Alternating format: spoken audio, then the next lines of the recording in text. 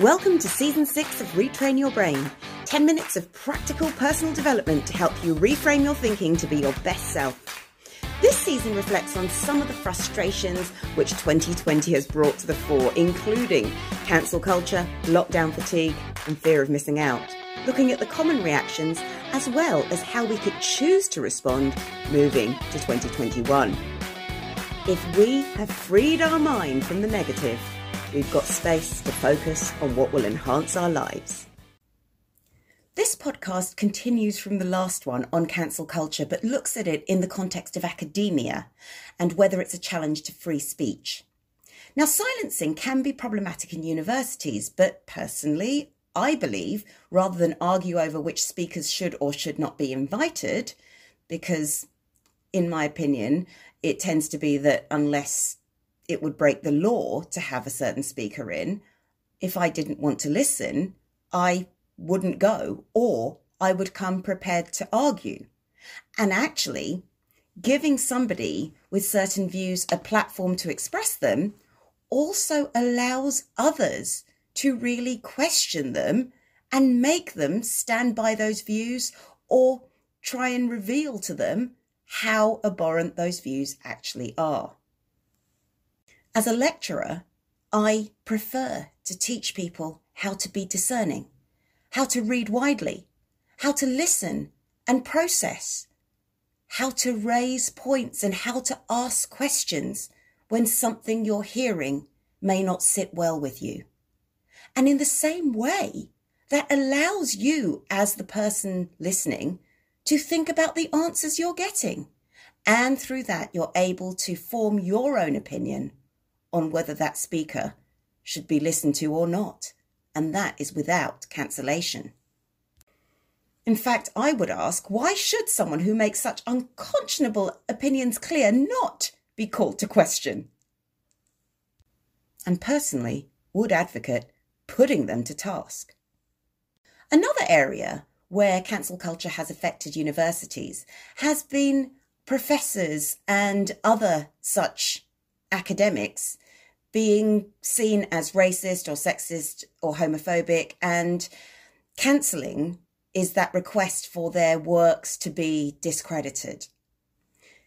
One such example is Steven Pinker, and the New York Times, in their article Steven Pinker Harvard, New York Times 2020, opens with a very good reason to have him targeted. Steven Pinker occupies a role that is rare in American life, the celebrity intellectual, the New York Times says. Raise your head above any parapet, and the world is now able, especially through social media, to take aim. But what I would also argue is when you are in a position of influence, such as Steven Pinker, you have a responsibility to write with clarity. And it is certainly arguable that some of the statements in his books could be interpreted as sweeping under the carpet some very real problems with society. I'd like to think about one of his tweets as an example. He said on a tweet from 2015, which related to one of the ideas in his book, data, police don't shoot blacks disproportionately, full stop. Problem, not race, but too many police shootings. Now, Pinker's argument looks at possible reasons for disproportion. And certainly from a UK perspective where guns are not commonplace, the point that there are too many police shootings is perhaps compelling. My question comes with the need that he felt to use the prefacing statement, which was, police don't shoot blacks disproportionately. Here, my question would be, why couldn't Steven Pinker have made as forceful an argument using the second, hugely important, i.e. the disproportion point alone? It is his use of that lead-in that may betray his viewpoint, which, at the most charitable level, is possibly interpreted as tone deaf. Now, certainly one can argue that cancel culture has helped bring some of these question marks to the fore. J.K. Rowling, too, has met the same fate after her sweeping statement showing her misunderstanding of what it is to be transgender. I quote from J.K. Rowling. The more I've wondered whether if I'd been born 30 years later, I too might have tried to transition. The allure of escaping womanhood would have been huge, end quote. Now, this is a comment from her opinion, and that is J.K. Rowling writes about her reasons for speaking out on sex and gender issues on jkrowling.com. Now, certainly, the rest is eloquently written, but for me, the fundamental issue here is that for transgender people, gender is not a choice. And if this is what J.K. Rowling thinks, that simply if I'd been born 30 years later, I might just choose to transition to escape womanhood, then that perhaps is highly questionable and raises question marks. What cancel culture then does is it allows people to then think, well, if J.K. Rowling can't understand that, what else might she think? And like Steven Pinker, J.K. Rowling also experienced a similar trawl of her works. And through this, people started voicing that her characters, for example, in Harry Potter, the character Cho Chang was potentially racist and called the laziest racist version of Ching Chong. And this was featured in the independent.co.uk arts and entertainment books. J.K. Rowling anti-trans tweets Harry Potter racist Cho Chang. Now, one would certainly say that Steven Pinker and J.K. Rowling should be called to clarify their opinions at the very least. And indeed, so should any person in prominence who may hold a view that is reprehensible. As I've said in my previous podcast, cancelling alone without this would simply just become a shouting match where very little change may be affected. That could actually be even more damaging. Open debate, teaching people how to have it and to think critically, is an important life skill, but so is giving the opportunity to explain, to change, and to forgive as well.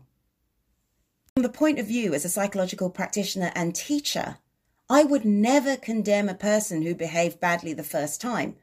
I would simply assume they didn't know what was expected of them. The second time might be different, but I would certainly say to anyone I was educating, you have a responsibility to ask if you're not sure, rather than just assume something. And of course, this whole furore about cancel culture leaving people feeling cancelled and feeling aggrieved is that it can tap into feelings of shame. And once someone feels shamed, this rarely helps people learn to make positive changes. One of the most powerful quotes I've read comes from James Gilligan, cited by Jon Ronson, who says, "I have yet to see a serious act of violence that was not provoked by someone feeling shamed, humiliated, or ridiculed." Psychologist Brené Brown says, shame is a very deep emotion. Psychodynamically speaking, when we feel shame, it cuts us so deep, right to the core. So we really just want to make it go away. And often, the fastest way to do it, not necessarily the right way, is to suppress it, deny it, ignore it, or fight back. So unfortunately, if cancel culture seeks to shame, then we're at an impasse. If it opens dialogue and discussion, we all may have a chance. Opinions, very much like emotions, actually don't do much, but choices of behaviour do. Hearing toxic opinions may well help us avoid them. Seeing reactions when such opinions are expressed badly can also teach us valuable tools for communication. But avoidance of freedom of speech and debate, and you get no movement at all. So here are some things we could think about before we simply cancel, or before we actually just refuse to get into conversation. Number one, don't confuse the right to be heard with the need to win. It can be very difficult, but approach life with a view to learning, not just being right. And yes, certainly be aware of what is now outdated and harmful. Pick your battles. As I say, outdated and harmful opinions do need to be called to question. But Would you really care if someone's adding 6 plus 3 to make 9 or using 3 times 3 or 10 minus 1? Know which battles are currently worth the fight right now. If you notice you're getting aggrieved, learn about yourself and learn about the facts of the situation.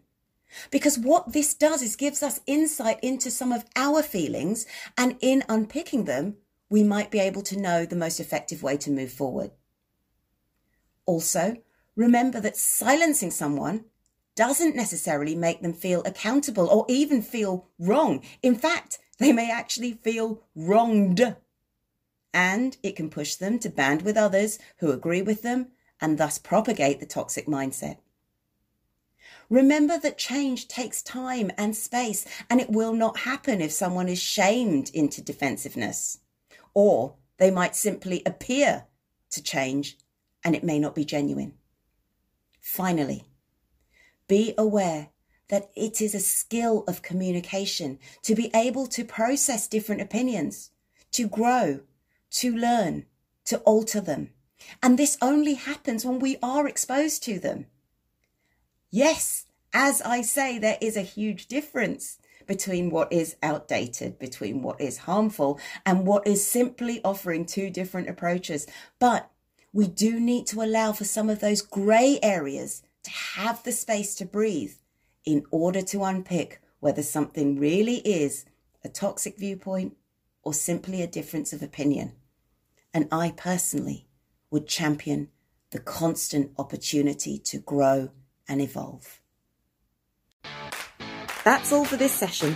For more practical tips, The Leader's Guide to Resilience is in bookshops now, or try my free self-development tools, tips and guided meditations on my YouTube site, Dr. Audrey Tang, or articles on my website, www.draudreyt.com. And remember, choose to be awesome, because that's who you are.